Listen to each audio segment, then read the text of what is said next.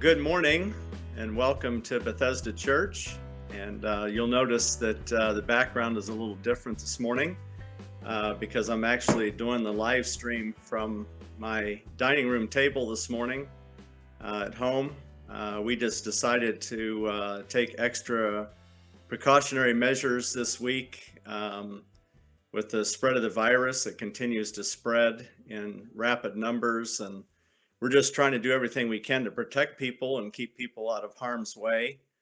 And so we're going to be live streaming from my house this morning. So um, glad to be able to do this morning. And it's been quite a week.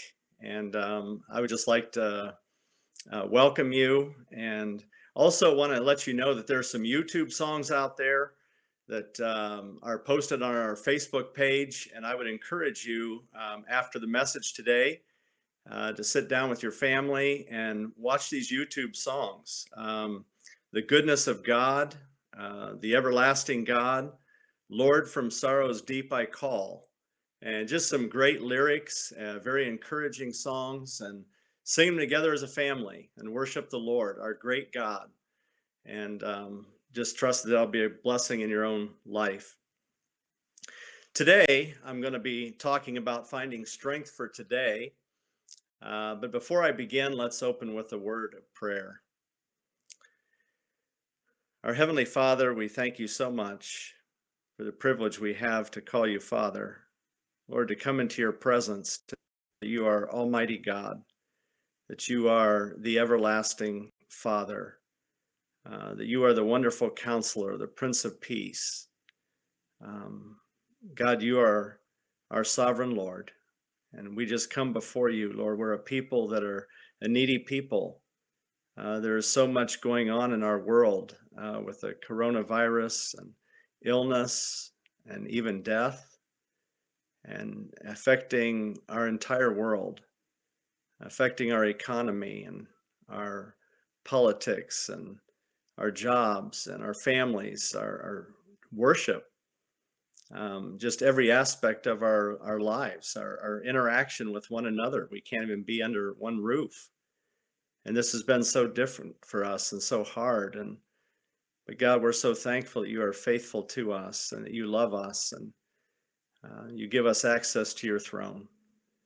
And so, Lord, we pray that today that you would bring great comfort to our hearts and strength to us, renewed hope as we look into your word, knowing that they're ancient words that are ever true. As the songwriter said, changing me and changing you. So, Lord, I pray that these words will change us today, and as we renew our minds in truth. And Lord, we give you the praise, honor, and thanks in Jesus' name. Amen. Well, today I really wrestled with what to share. There's just been so much going on, not only in our world, but even in our little town of Huron. And the thing that kind of came to me was finding strength for today. How can we find strength for today with everything that's going on with the coronavirus and the news 24/7? We see the numbers rapidly increasing, and people getting sick, and even people passing away. And how do we handle that? And so today I want to share about 4 ways to find strength for today. 4 ways to find strength for today. The first one is one that will hit home very rapidly for us. The first way we find strength is to give ourselves permission to grieve. We have every reason to have a sense of grief right now. We have so much going on in our community and even in our church family, and Jesus himself was acquainted with grief. It tells us in Isaiah 53:3, he was despised and rejected by men, a man of sorrows, acquainted with grief. And as one from whom men hide their faces, he was despised, and we esteemed him not. So we need to give ourselves permission to grieve, because we have a lot to grieve about.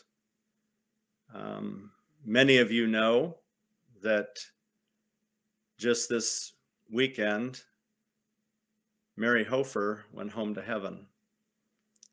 The wife of Quint, the mother of Caleb, Zach, and Lily, the daughter of Jim and Patty Gross. All of her third grade students will miss her. We will miss her. The JVC family will miss her. Bethel Church. Many people are touched by this, and it does bring grief to our hearts. Our hearts are broken for this family and these families that are affected. We also have in our own church Bob Glanzer, who is on a ventilator and is battling for his life, and his wife Penny, who has been in and out of the hospital, and the shuffling that's gone on with Tom and Stephanie and their family. And then you have Brad and Sally, who are down in Kansas, and just the grief, and that they can't be together because of all this. And then we have other people that have the loss of jobs and income and health and connections, and we need to give ourselves permission to grieve. We have seniors who are ready to graduate from high school and usually enjoy wonderful activities and things their senior year and have not been able to do so. And so that's a sense of loss and grief. And we need to be able to acknowledge that and give ourselves permission to grieve. It's not wrong. It's not unspiritual. It's okay to grieve. Jesus grieved. I do want to remind us, though, that grief is a reminder that we're not home yet. We're just not home. There's heartache, there's hurt, there's pain, there's suffering, there's sickness and sorrow as long as we are on this earth. And much of that has come because of the corruption of sin that has brought that to us. But I want to remind us that 1 Thessalonians 4:13 says, "But we do not want you to be uninformed, brothers, about those who are asleep, that you may not grieve others who have no hope." So while we do have permission to grieve, and we do need to grieve those losses, we don't grieve like those who have no hope. We grieve with people who have hope. We have hope because of Jesus Christ. The Bible says that Jesus brought us to a living hope through the resurrection of Christ from the dead. So it's okay to grieve, but we grieve with hope. Zig Ziglar said, if we did not love, we would not grieve. And I think that's true. The reason we grieve is because we love. And God has given us that capacity to love. And so when we lose a loved one, or someone is ill, or someone's going through a hard time, or there's been a tragedy or a crisis, we're gonna feel grief, and that's okay. Give yourself permission to grieve. Kubler-Ross, many of you are familiar with this. It's been around for many years. Gives 5 stages of grief. These are not really listed in the Bible per se, but this comes from life experience of people observing life and people who have lived through grief and what they've observed. And I think it is good to mention these. And then we are going to look at the scripture, though, and see that David, the psalmist, experienced much of these very stages. And as you work through these stages of grief, we have to remember that these stages are not linear. You don't go through 1, 2, 3, 4, or 5 like that. It's more circular. And you can go through that again and again and again. So you might go through stage 1 and then stage 3 and stage 5 and then back to stage 2. And so there's really it's all over the place. And that's what makes grief so difficult. It's not linear. And so you can cycle back through the stages of grief again and again. But in these 5 stages, the first one is denial. Denial is saying, this can't be happening to me. You have a feeling of being overwhelmed, a state of shock but this helps us cope with the loss.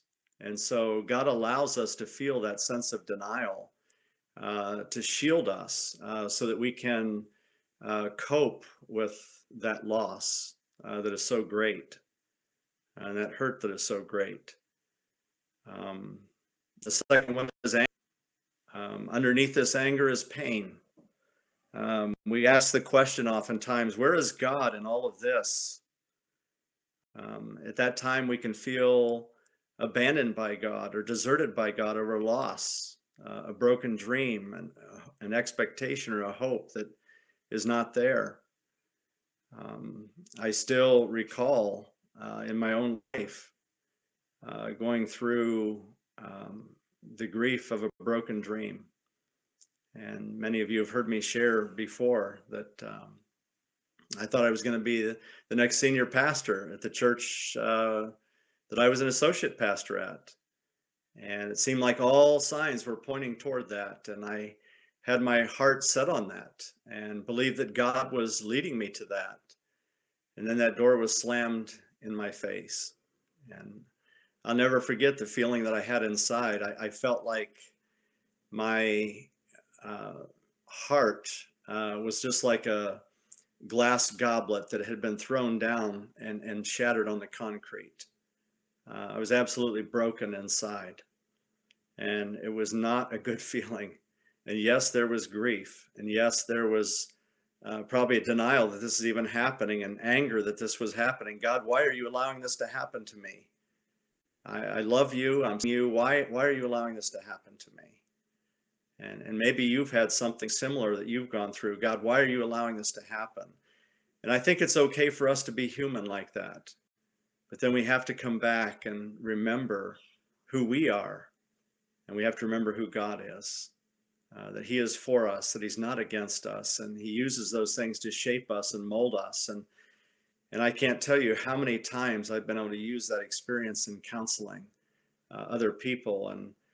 And God has taught me that you can't help somebody else through their pain if you've never been through pain. And so it's important that we are able to experience pain and God taking us through that so we can help somebody else through their pain. The third stage is bargaining. It's where we begin to bargain with God. God, if you'll heal this person, I'll never do such and such again. Or I'll start to do this every day. And we begin to bargain with God. God, if you'll do this, I'll do this. And God is not a bargaining God. He is who he is. And he will do what he will do. He says he will have mercy on whom he will have mercy. And he will lift up who he wants to lift up and put down who he wants to put down. And we have to trust him. The fourth stage of grief is depression. We feel empty. We feel like this is the way it's going to be the rest of my life. And you tend to live in a fog of intense sadness. And that's okay. There are times that we can be depressed and we can be down. But remember that we have a God in heaven who loves us and cares for us and can pull us out of that pit of despair. He is a faithful God, and we're going to see that today in Scripture. And then the fifth stage of grief is acceptance.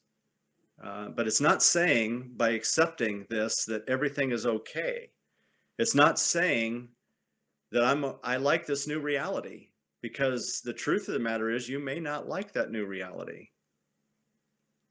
But you accept it, and you allow God to help you accept it, and you readjust your thinking, and you stop saying, I can't handle this, and I must have this, and this won't work, and look at all the wrong that is going on.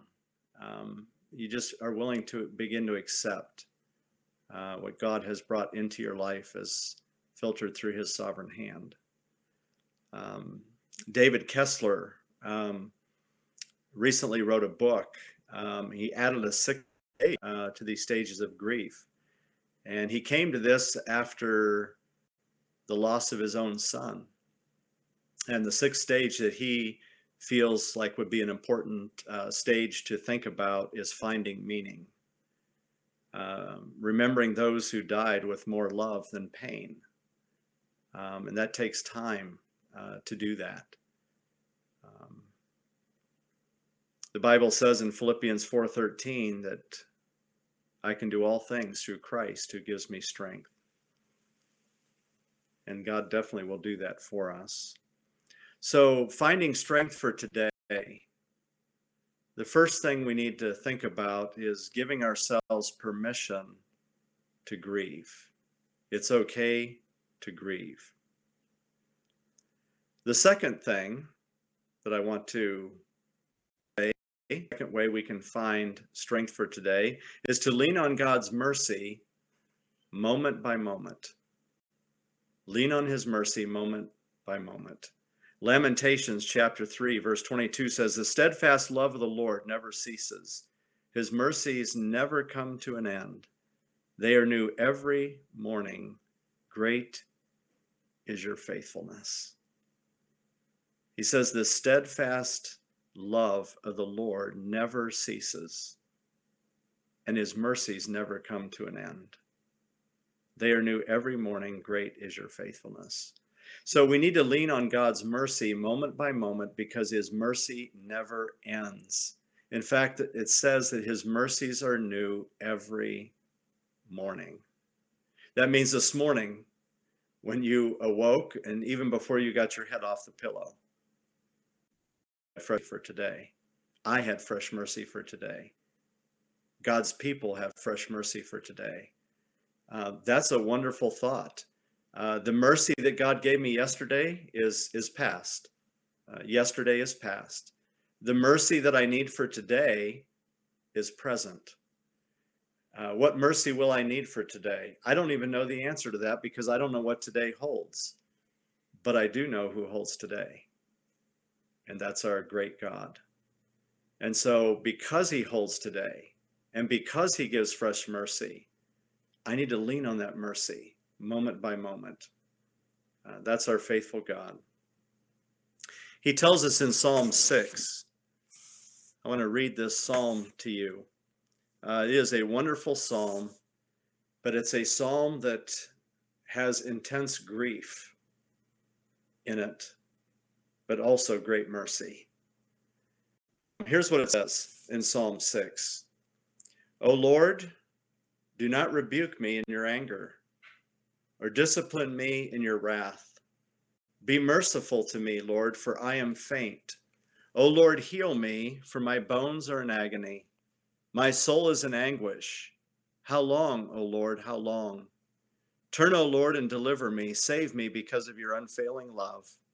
No one remembers you when he is dead. Who praises you from the grave?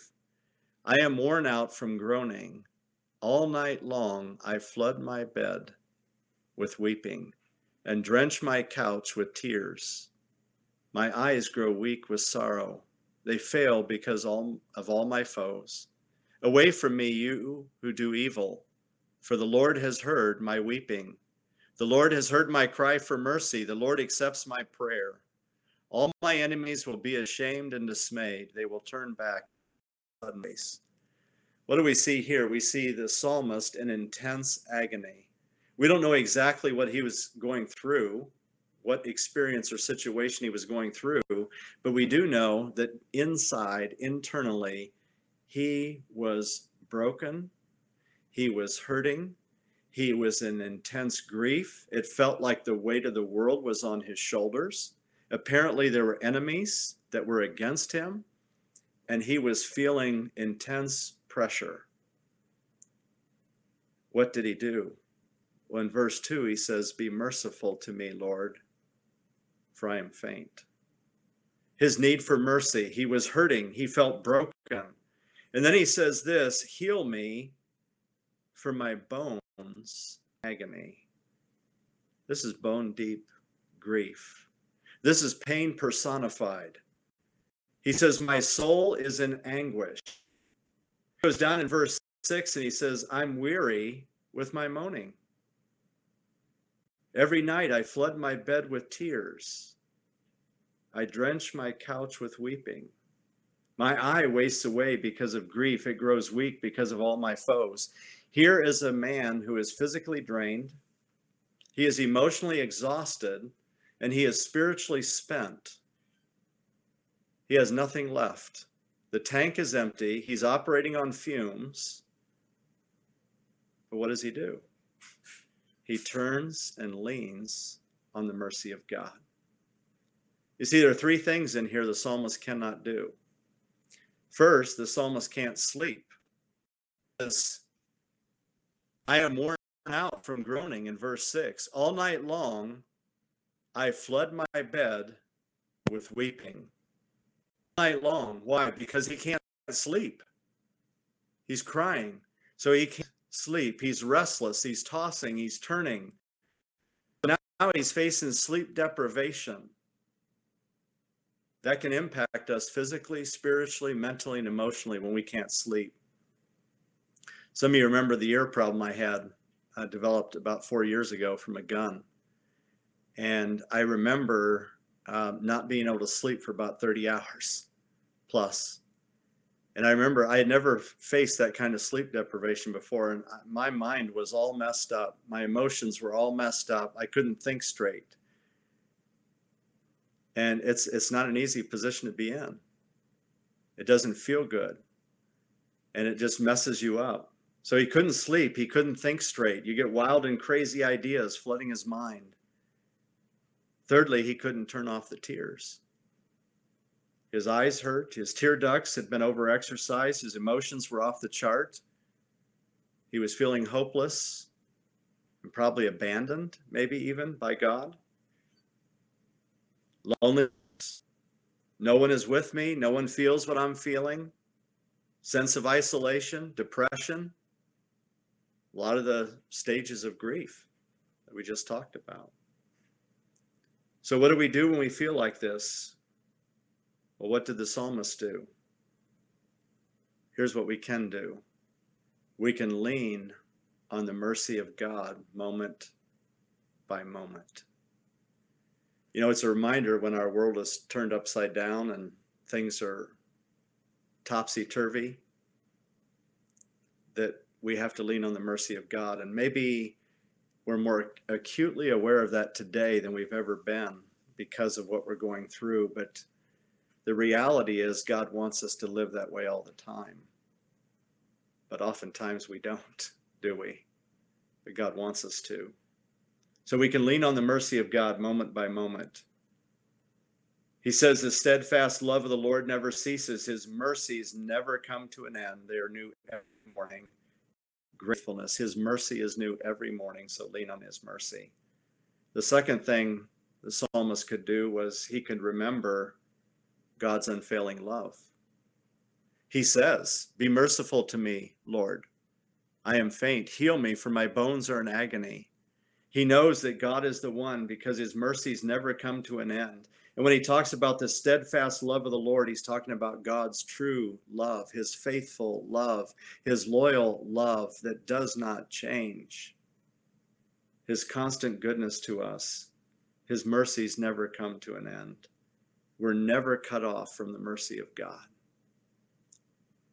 His love is not dependent on my health, my wealth, my situations, or my circumstances. In fact, the Bible says that nothing can separate us from his love. And that's a great comfort to us. The Bible tells us in Psalm 34:18, the Lord is near to the brokenhearted and saves those crushed in spirit. The psalmist can also find comfort in God's word in affliction. He says in Psalm 119, verse 50, "This is my comfort in my affliction, that your promise gives me life." What a comfort it is. The psalmist said in Psalm 23, "Your rod and your staff, they comfort me." And he's talking about the word of God. The word of God brings comfort to our hearts. It is the thing that settles our mind and calms our fears and settles our worries. When we take in the word of God, it reminds us of who God is and what he can accomplish in our lives. The psalmist can also be confident that God hears his prayer. Notice what he says in verse 9 of Psalm 6. The Lord has heard my cry for mercy. The Lord accepted my prayer. Wow, what a thought that is, that God of the universe hears the weeping, the crying, the grief, the sorrow, the loss, the brokenness, the hopelessness, the loneliness. God hears it all. And he says, the Lord has heard my cry for mercy. Why? Because he was leaning on the mercy of God, and he received God's mercy. And we will too as we cry out to him. He calls his throne a throne of grace and mercy, that we can find grace and mercy in our time of need. Hebrews chapter 4. He can be confident that God hears his prayer. I think it's another question we can ask too, is when we're going through something like this major emotional upheaval in the psalmist's life, or in our lives when we're going through something that is with emotional upheaval, like we're going through with the coronavirus. What does God want to teach me through this trial? What does he want to teach the Bethesda church family through this trial? What does he want to teach the Huron community through this trial? What does he want to teach South Dakota through this trial? What does he want to teach America? What does he want to teach the world through this trial? Well, one thing is that we need his mercy. Every day we need the Lord. I think he also wants to teach us that through these trials, he is perfecting faith. He is purifying us as a people for himself. James chapter 1, he says, count it all joy, my brothers, when you meet trials of various kinds, for you know that the testing of your faith produces steadfastness. Notice, the testing of your faith produces steadfastness. A faith that has not been tested cannot be trusted. If you go back into the book of Job, you can see a man who was blameless, upright, feared God, shunned evil, and yet his faith was tested, wasn't it? I mean, it was tested to the max. And yet he came out the other side. He says, though he slay me, yet I will trust him. Job was a different Job. The Job that was the Job of chapter 1 was not the same Job of chapter 42. He was a very different person. He talked about how he had heard about God, but now he said, I see you. I see you.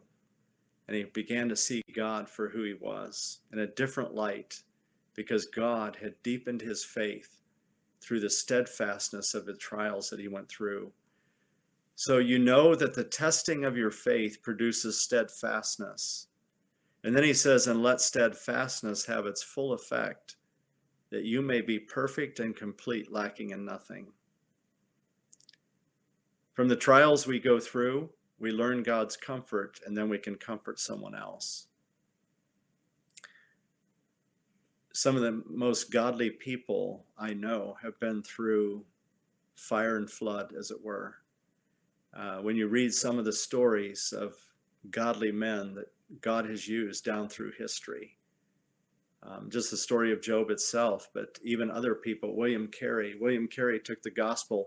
He was considered the father of modern missions, and he had such a burden to take the gospel to India that he made a globe out of shoe leather, and he prayed for the world, and then God led him to go to India and take the gospel to India. His wife went kicking and screaming, but she went with him. He buried some of his children in India. He was translating the Bible into the Bengali language, and he had it stored, and in the building that it was stored in, there was a fire, and it was all burned up. All of his work, hours and hours and hours of work, was burned up, and he started over. and yet he went through all those trials, and yet God was deepening his faith and deepening his trust as he looked to the Lord. As we go through these trials, though, we learn the comfort of God. And through that comfort that God gives us, then we have the privilege to reach out and grab someone else's hand, to put an arm around their shoulder when they are grieving and hurting, and just being there for them and being a comfort and a strength to them. It tells us in 2 Corinthians 1, verse 3 and 4, "Blessed be the God and Father of our Lord Jesus Christ, the Father of mercies and the God of all comfort, who comforts us." It is God who comforts us, he says, in all our affliction. In other words, there's no affliction so great that God can't bring comfort to our heart. There's nothing in the universe, there's nothing in the world that will supersede the ability of God to bring comfort to a hurting heart. He says he comforts us in all our affliction so that we then may be able to comfort those who are in any affliction. How? How do we comfort those in any affliction? He says, with the comfort with which we ourselves are comforted by God. So God pours comfort into my heart, not just for me, not just for my situation, not just for my affliction, but he pours that comfort into my heart so that I might use that comfort also to comfort someone else. And we have many people who are hurting and need comfort today. And perhaps God would lay somebody on your heart today that you need to pick up the phone and call and give them a comforting word of encouragement, a comforting word of prayer, to minister to a hurting heart today, or a hurting family, or several families. And maybe you can pray about that today. As we close the service, pray that God would just lay someone on your heart that you can call today, or send a text to, or an email to, or send a card to, that needs some comforting words. Like the Hofer family, or the Glanzer family, or other families that you know could use a word of encouragement. So that's two ways we can find strength for today. First, giving yourself permission to grieve. And secondly, leaning on God's mercy moment by moment. The third way we can find strength for today, and this is very practical, is to nourish your body with physical activity. Right now, we are so cooped up. You know, we stay in the house, we watch TV, we watch TV, we watch TV, we watch our Facebook, we sit like couch potatoes, many of us, and we're not doing much else. We need to exercise our bodies. And I'm saying this to me too. Take time to exercise. It helps you physically, mentally, emotionally, your overall well-being. Is it biblical? Actually, it is. It says in 1 Timothy 4:8, "For physical training is of some value." Maybe not a ton, but it is of some value. It helps with a lot of things, your overall feeling about yourself. It helps your blood pressure. It helps your stress. It helps a lot of things. And so it's of value. The Bible says that our body is a temple of the Holy Spirit. And because it is, we need to take care of our bodies. And especially when we're going through a lot of stress like we're going through right now, and turmoil. Our body is God's instrument to spread his word. And so we need to take care of our bodies and exercise them. So if you have an exercise piece of equipment, get out the pledge, dust it off, and start using it. Use it today. I know some people have extra challenges that can't be helped because of physical limitations, either from birth or an illness. But do what you can to exercise your body. It'll help your mind. It'll help your emotions. It'll help your spirit. Even spiritually, it can help us when we exercise. And the other thing about nurturing our bodies is to make sleep and rest a priority. Now, when I say that, don't take your nap during the sermon. That's not the time I want you to take rest, but maybe after the sermon. And after you reflect on a little bit and have a little bit of lunch, take a nice nap. Make rest a priority. Don't work yourself to the bone. Don't wear yourself out. And I know right now this is a busy time for some farmers. I mean, with calving and all, you're like, yeah, how am I supposed to get sleep? Well, that is a challenge. And just trust that God will allow you to get breaks in there to get some rest or some extra help. But do as much as you can to make rest a priority. I remember when I was a kid, my parents used to make us take naps, and naps did not seem necessary then. Now they're essential, but just not during the sermon, please. But definitely take naps. It's good to get rest and to be refreshed. It refreshes our minds and our bodies. And then here's another one that kind of hits home for all of us, is to eat healthy foods. Otherwise, it can affect your mood, your emotions, your physical stamina. You can't live on pop, pretzels, and pizza. I know, so you'll say, I'll just live on cake, candy, and Cool Whip. No, don't do that either. Make sure you try to eat healthy. Um, we're blessed in this country with healthy food that we can eat, and so try to eat healthy. Take your vitamins. All those things are essential to staying healthy and well. So seek to do that. The fourth way we can find strength for today is to nurture your mind with scripture and spiritual music. Nurture your mind with scripture and spiritual music. Scripture, Romans 8:38 and 39, remind us that God is our security.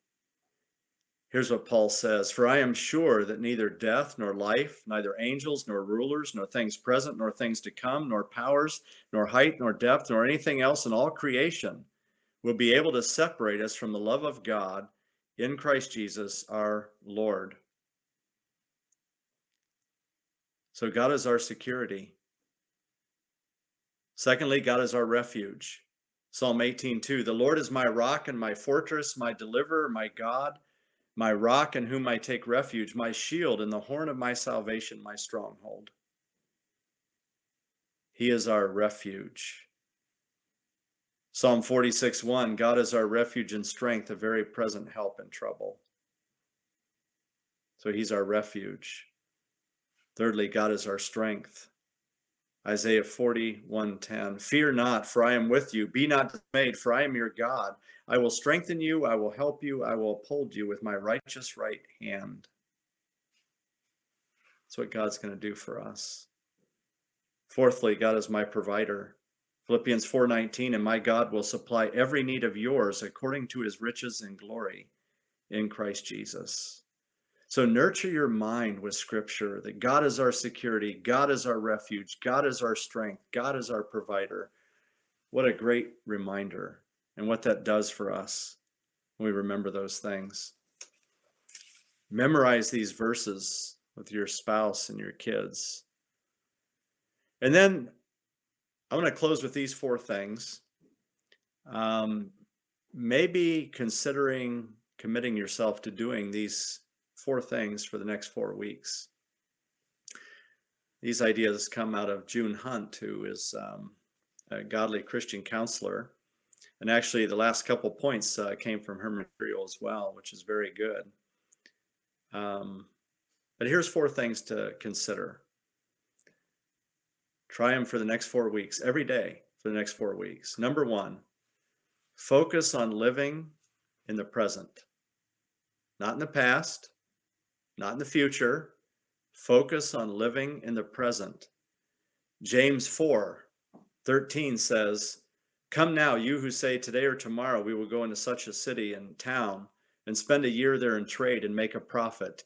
Yet you do not know what tomorrow will bring. What is your life? For you are a mist that appears for a little time and then vanishes. Instead, you ought to say, if the Lord wills, we will live and do this or that."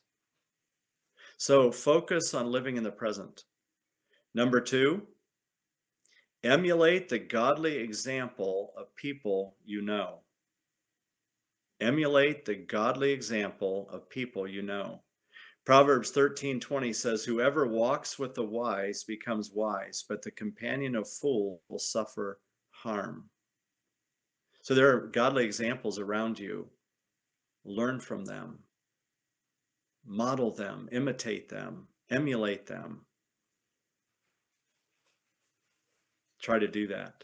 Number 3, ask God to direct you in performing at least one unexpected act of kindness every day for the next 4 weeks.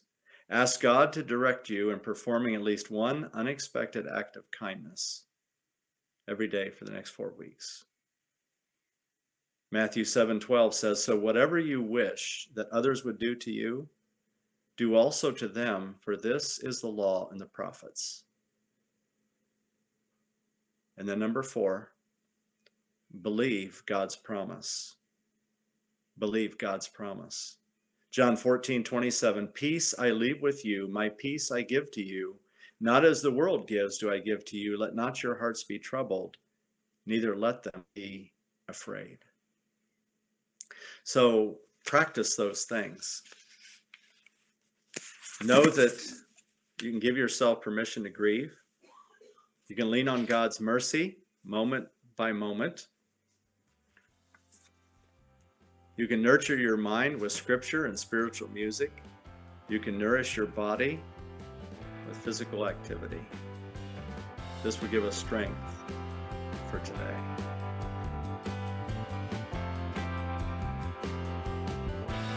We hope you've enjoyed today's message.